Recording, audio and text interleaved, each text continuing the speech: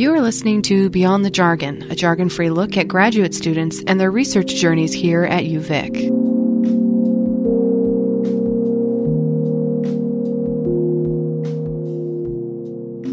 Welcome to Beyond the Jargon. I'm your host today, Liz MacArthur, and my guest is Bruno Jayme. He's doing an interdisciplinary PhD between the University of Victoria and the University of Sao Paulo in fine arts, education, and cultural geography. So are you coming from the University of Sao Paulo? Is that where you did your undergrad or your master's? I did my undergrad in Brazil, yes. Was not at the University of Sao Paulo. It was another university in my hometown. I was not born in Sao Paulo. I was not raised there.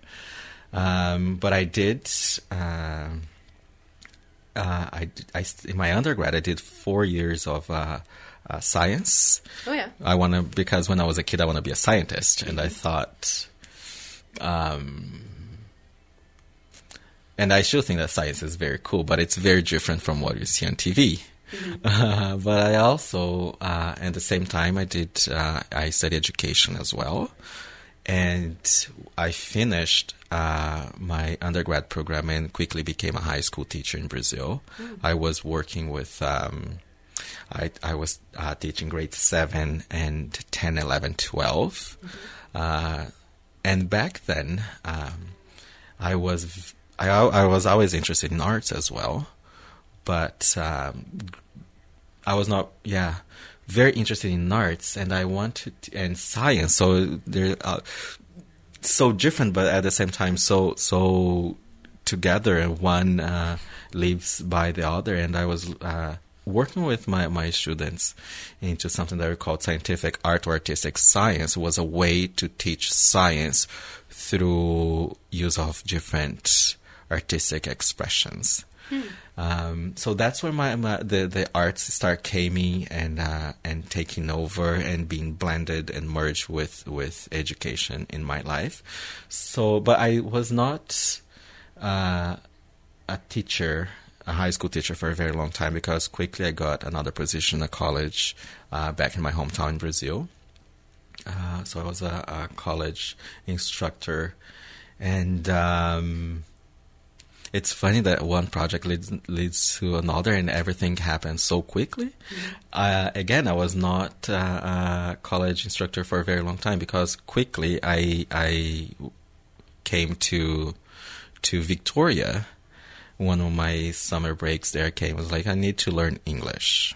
I had no English because I thought it was very cool to learn another language, and it was very necessary. In Brazil, most of the papers of the publications, the most cutting-edge theories, especially in education too, was all in English. Not that we didn't have strong work in Brazil. Yes, we do, and we did, and we still do. Paulo Freire and Brandão, they're all these huge thinkers, and they're all Brazilians. But there's other stuff too, and I just want to experience something different, and so you came to Victoria? And learn English. So I came to Victoria for just 6 months, and my goal is just come here just 6 months and then go back to Brazil, go back to my old life, I guess. Mm-hmm. But what happened was, before I came, there was a professor from the University of Victoria that came to my university in Brazil for a conference, and I met this professor there, and I told him, listen, next year I'm going to Canada to study English. That was like someone translating that for me. I couldn't talk to the guy at all. So embarrassing. No, it was not embarrassing. It was just funny. So I told him that I was like, well, I'm going to Canada next year to learn English. Not quite sure which city yet, but my plan is just to maybe part-time English school, and then I'll have the other time of my day to do some volunteer work. And this professor, he was working with something that was really interesting to me, and I asked him if I chose Victoria, if I could be volunteering in his research group. And he said yes. So I came a year later, and it was so fun. I'm never gonna forget the first day when I just landed here. I remember it was 13th of December, 4:30 in the afternoon. Was a cloudy, yucky day, just like today here. One of those great days in Victoria. And it was 4:30 in the afternoon, and I step out the plane and I look around and I felt so cold. So everything was so freezing, and I come from Brazil. It was like summer all year long. And when I step out of the plane, my first thought was, oh my God, I can't even get sick in this country because I don't know anyone. I can't even buy like a Tylenol. Do they have Tylenol here? Oh, it's ridiculous. I was so scared. I start my English school just part-time and working with this professor here at UVic in the afternoons. But then after a while, maybe a month in the school, I was like, you know what? The school is fine. I'm making friends, getting to know people. But what I do here, I can do outside on the streets in the world, just like talk to people and read and then I thought, you know what am I going to do? I was really enjoying working here at the university. The research group was amazing. The people, everybody was so amazing, so welcoming. I was like, you know what? I'm just going to quit the school and I'm just going to work full time in this research group and do as my best. Maybe that can open windows for something else in the future. So I did. I ditched my English school, and I came and I stayed at university full time, pretty much. What were you guys researching in the research group?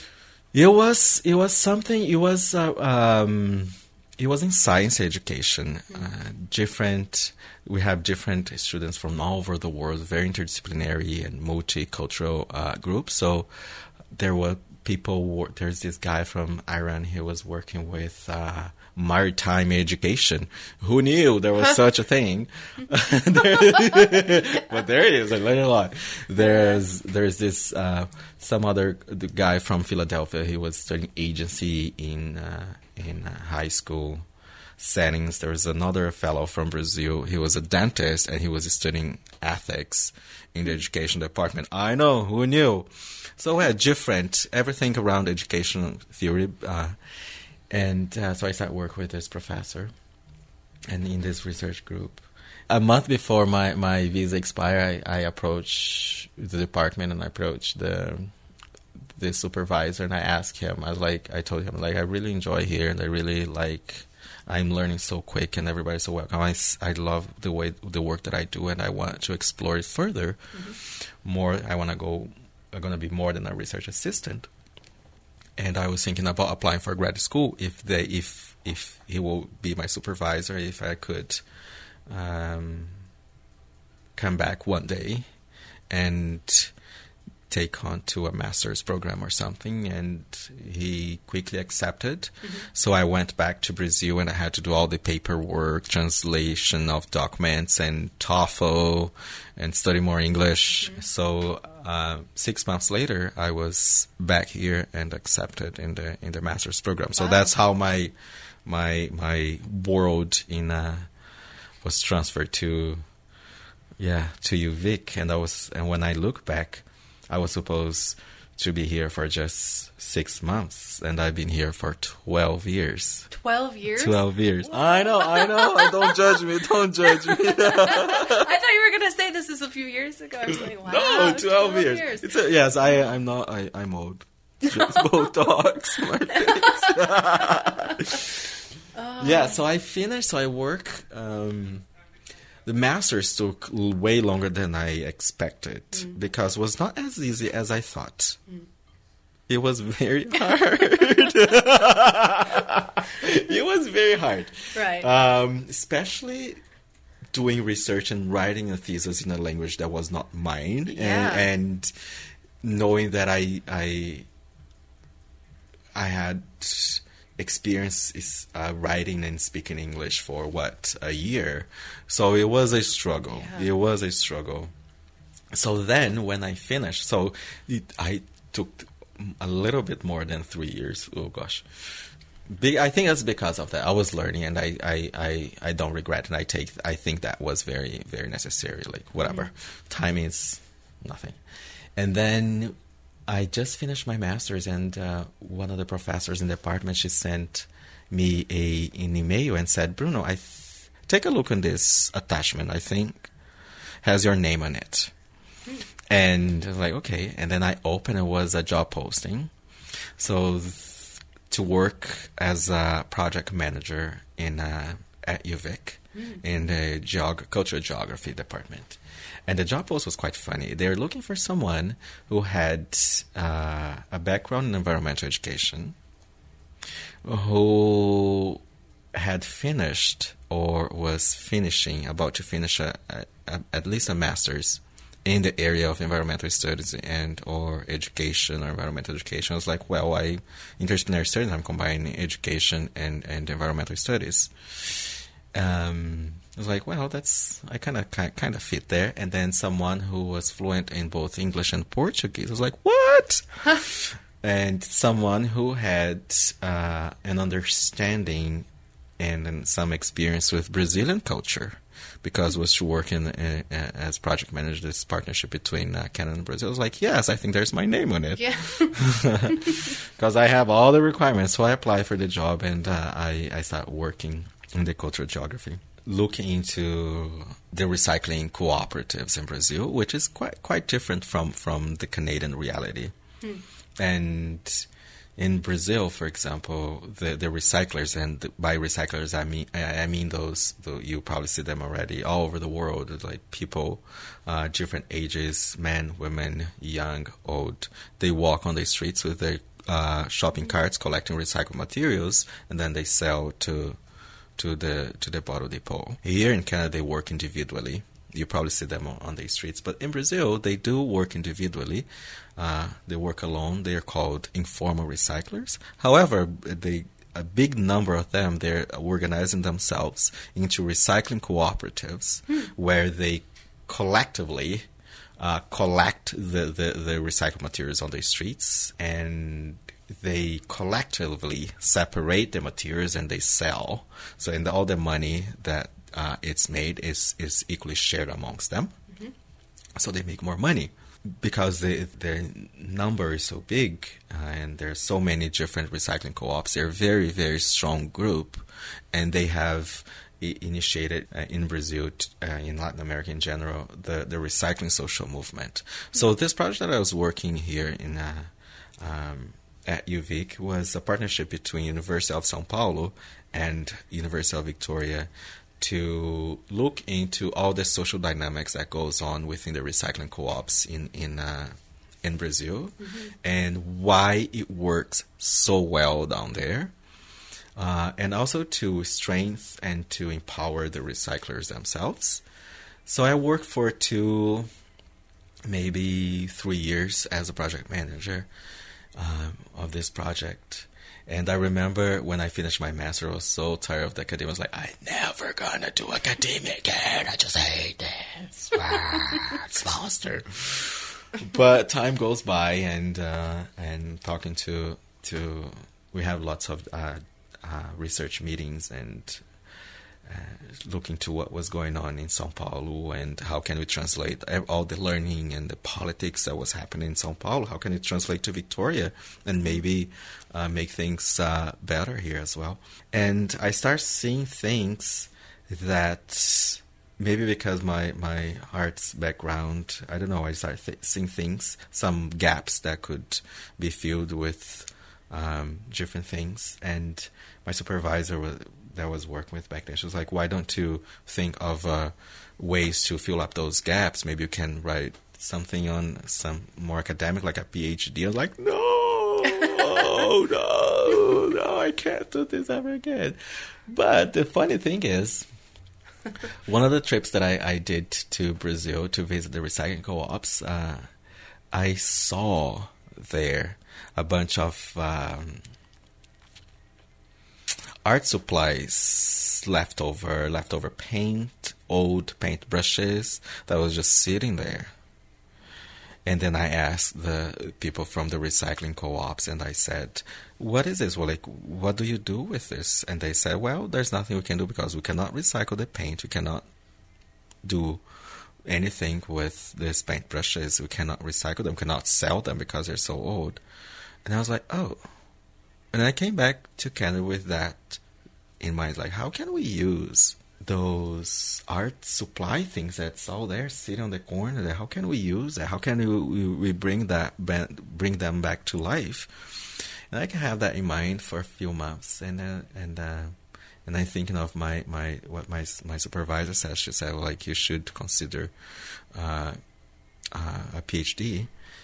And I was like, you know what? Maybe let's see if I can come up with something. Mm-hmm. So that's when we wrote a shirt proposal to use those materials to make some art with the recyclers in Brazil. So when we wrote the shirt or the funding for the project, we're interested in reusing bringing those materials back to life and maybe create something beautiful. My idea was, how can we incorporate recycled materials into art and make something really beautiful and really expensive, that if it's hanging on a wall in an art gallery, you would walk in and point your finger to it and says, I want to hang that on my wall. Mm-hmm.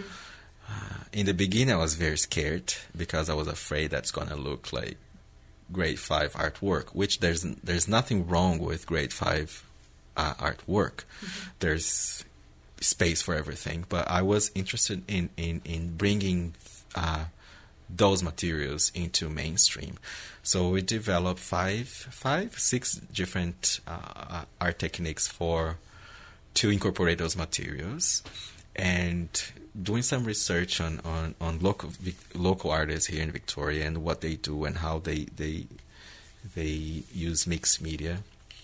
And so I developed these techniques that for someone who never worked with art before, never hold a paintbrush before, could produce really, really, really cool artworks. And it did work. I was so surprised. Wow, it did work. We are making art. We are using all this material. So I was, for the last 2 years, I was living in São Paulo, working with members of the recycling co-ops, using all those materials, all those leftover paintings. So one of the workshops was around creativity in general, just to get people thinking creatively. Not that they don't, but they don't know that they do. We don't know that we do. So it's just like, yes, we're not born artists. People say everybody's born artists. No, I don't agree with that. However, because in the same way that we're not born teachers, we're not born lawyers. It's a set of skills that we learn, just like lawyers. But I do believe that we all have in us artistic, we can express ourselves in artistic way in any form, and it's embodied in human nature. The cool thing is, yes, having those beautiful final product, it's amazing, it's very empowering.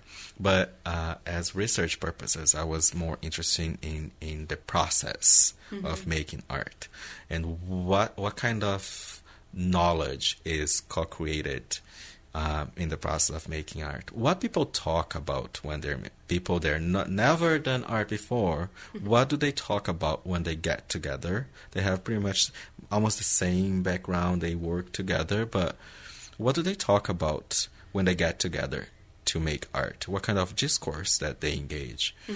And believe it or not, they're not really talking about art. They're talking about politics. They're talking about women power. Most of the people that came to the workshop, they were community leaders, and surprisingly, they were using the space, the studio time.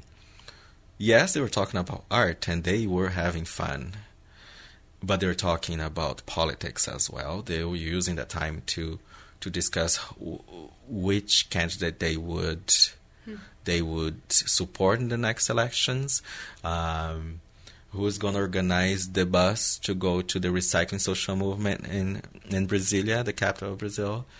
or what they're going to talk about in the next conferences and so forth. Meanwhile, having fun with all the paintbrushes and the paint, because no matter how old you are, if you get like a paintbrush and a bucket of red paint, you become 5 years old again, and you just have so much fun. Mm-hmm. So it was super fun.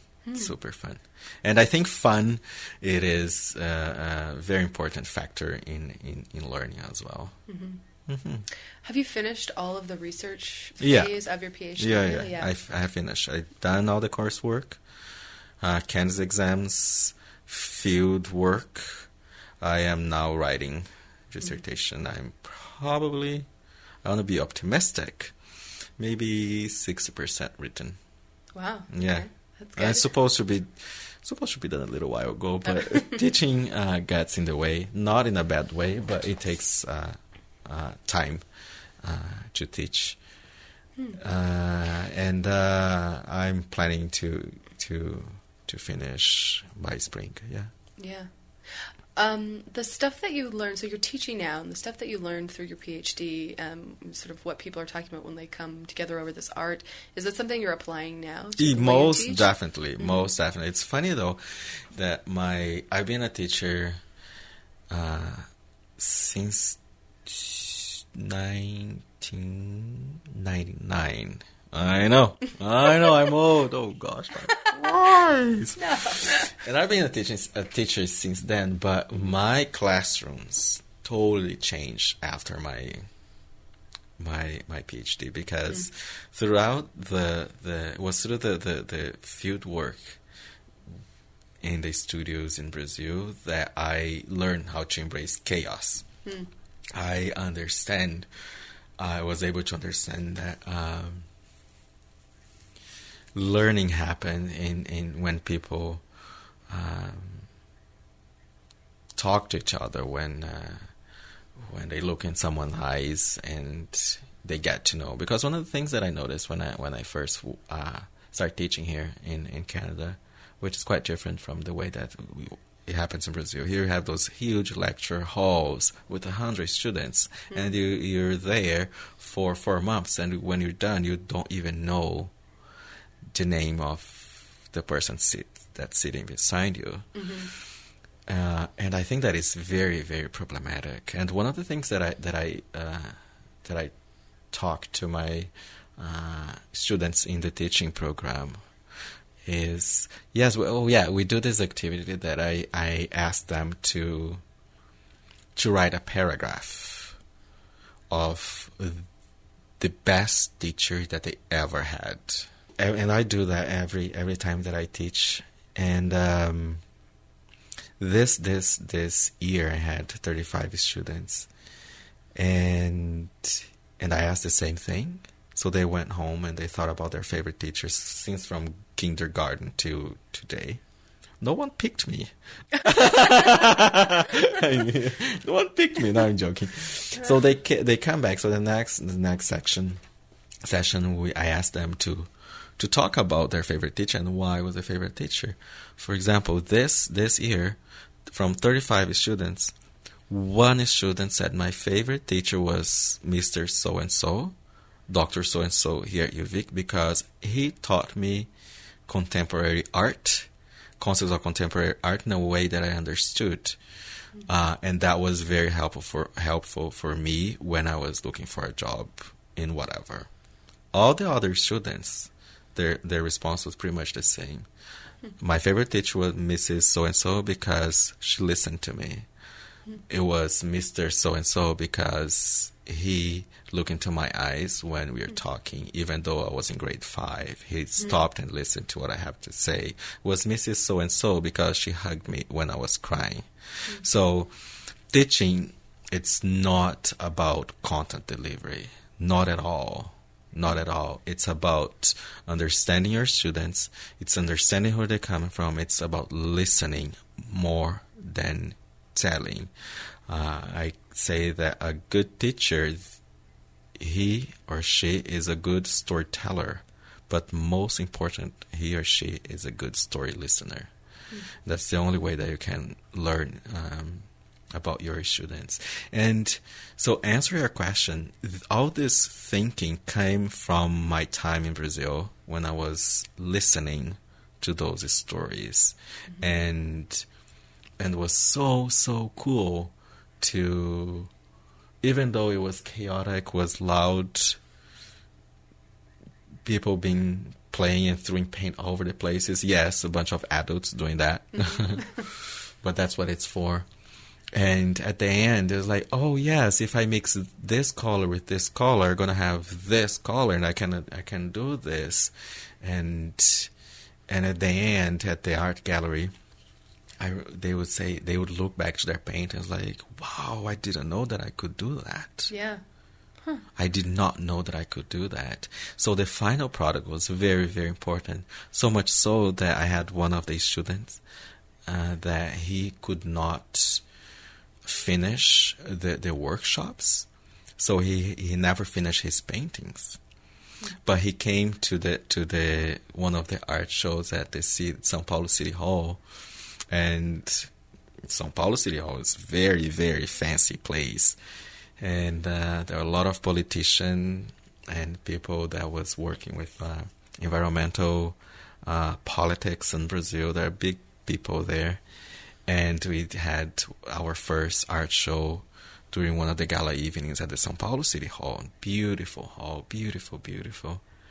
And everybody was so excited to see their paintings hanging there, and they were there, and people would come, and TV was there, and radio was there interviewing them, and they were all so excited. They were like, oh yeah, I did not know that I could do that. I feel so empowered. I can do anything now. Whatever I put my mind to it, I can do it.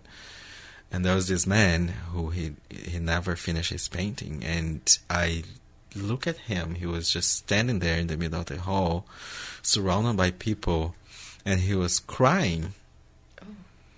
And I came to him and I was like, why you're crying? And then he was like, I wish my paintings were here. I wish my artwork is here. But it's not. So I feel sad. I was like, no, you don't need to feel sad. You're part of this whole process. It's the process. Think of the process, all the things that you went through and all the learning that you happened to you, and all the people that you connected and all the people that you got to know. That's very, very important too. So, yes, the final product, let's just illustrate how the final product is important too. Oh. Yeah, it was very, very, very emotional. Yeah, that's amazing that you're talking about an idea of using or art products that have sort of been cast aside, and then working with people that maybe haven't done a lot of art before, and then bringing up that level of emotion for people. That must have been really interesting to be a part of, and seeing how powerful it was for people. You know, if you're not sure if you're teaching people how to do art or letting people paint who haven't painted before, was that unexpected for you, or do you expect that kind of stuff to happen? I did expect, because before going to the field, we do a lot of literature review and see what people have done before. And yes, it is expected. However, I did not expect that level of emotional meetings with them, and something, it can be problematic as well. And I was very honest up front, like, this is not therapy. I'm not art therapist. I don't have the skills to deal with whatever you share. It's up to you how much you want to share. All I can do is provide a safe place, a safe circle to share stories. But if you're going through some catharsis? Yes, some catharsis moment. I don't have the skills, because I'm not a psychologist, to deal with it. So, and I explained, I'm here to collect stories using art to collect stories. So, and I think one of the things that I learned, and one of the messages that I could leave for people who's interested in arts-based research is if you can just have different expertise with you as well. If you're not an artist, it doesn't mean that you can't do arts-based research. Yes, you can. You can work with different artists, invite into your project. I would have some counselor or someone from that area to be in the circle with us. Mm-hmm. It was very challenging because I was alone in the field. So I was the art teacher, I was the researcher doing all the getting people together and as a researcher. And part of being a researcher, I have to control the camera because everything was audio recorded and video recorded. So in the studio, I had people work in a circle. I would have one camera and 2 cameras each corner of the room, and I also had a little audio recorder in my pocket. The cameras, I want to capture everything that was going on in the room, how people interact and how they're saying, and and the audio recorder in my pocket. Because I wanted to record my interaction with individual participants as well. So it was very, very challenging because I have to look after all these things and be awake all the time to catch on what people are saying or if they start talking about they raise an issue and I have to be awake and ask them to follow up in whatever they're saying. So it was very challenging. I wish I had people from more interdisciplinary corpus of people working with me. So that's one of my things that I suggest for people who's coming behind me, and if they can have that, it's gonna make your life so much easier. Exciting. Oh, man. We're over time, so I have to end our interview here, but I want to thank you so much for coming today. It's my pleasure. Thanks for listening to Beyond the Jargon. If you want to listen again, go to our website, cfuv.uvic.ca, and click on the Listen tab.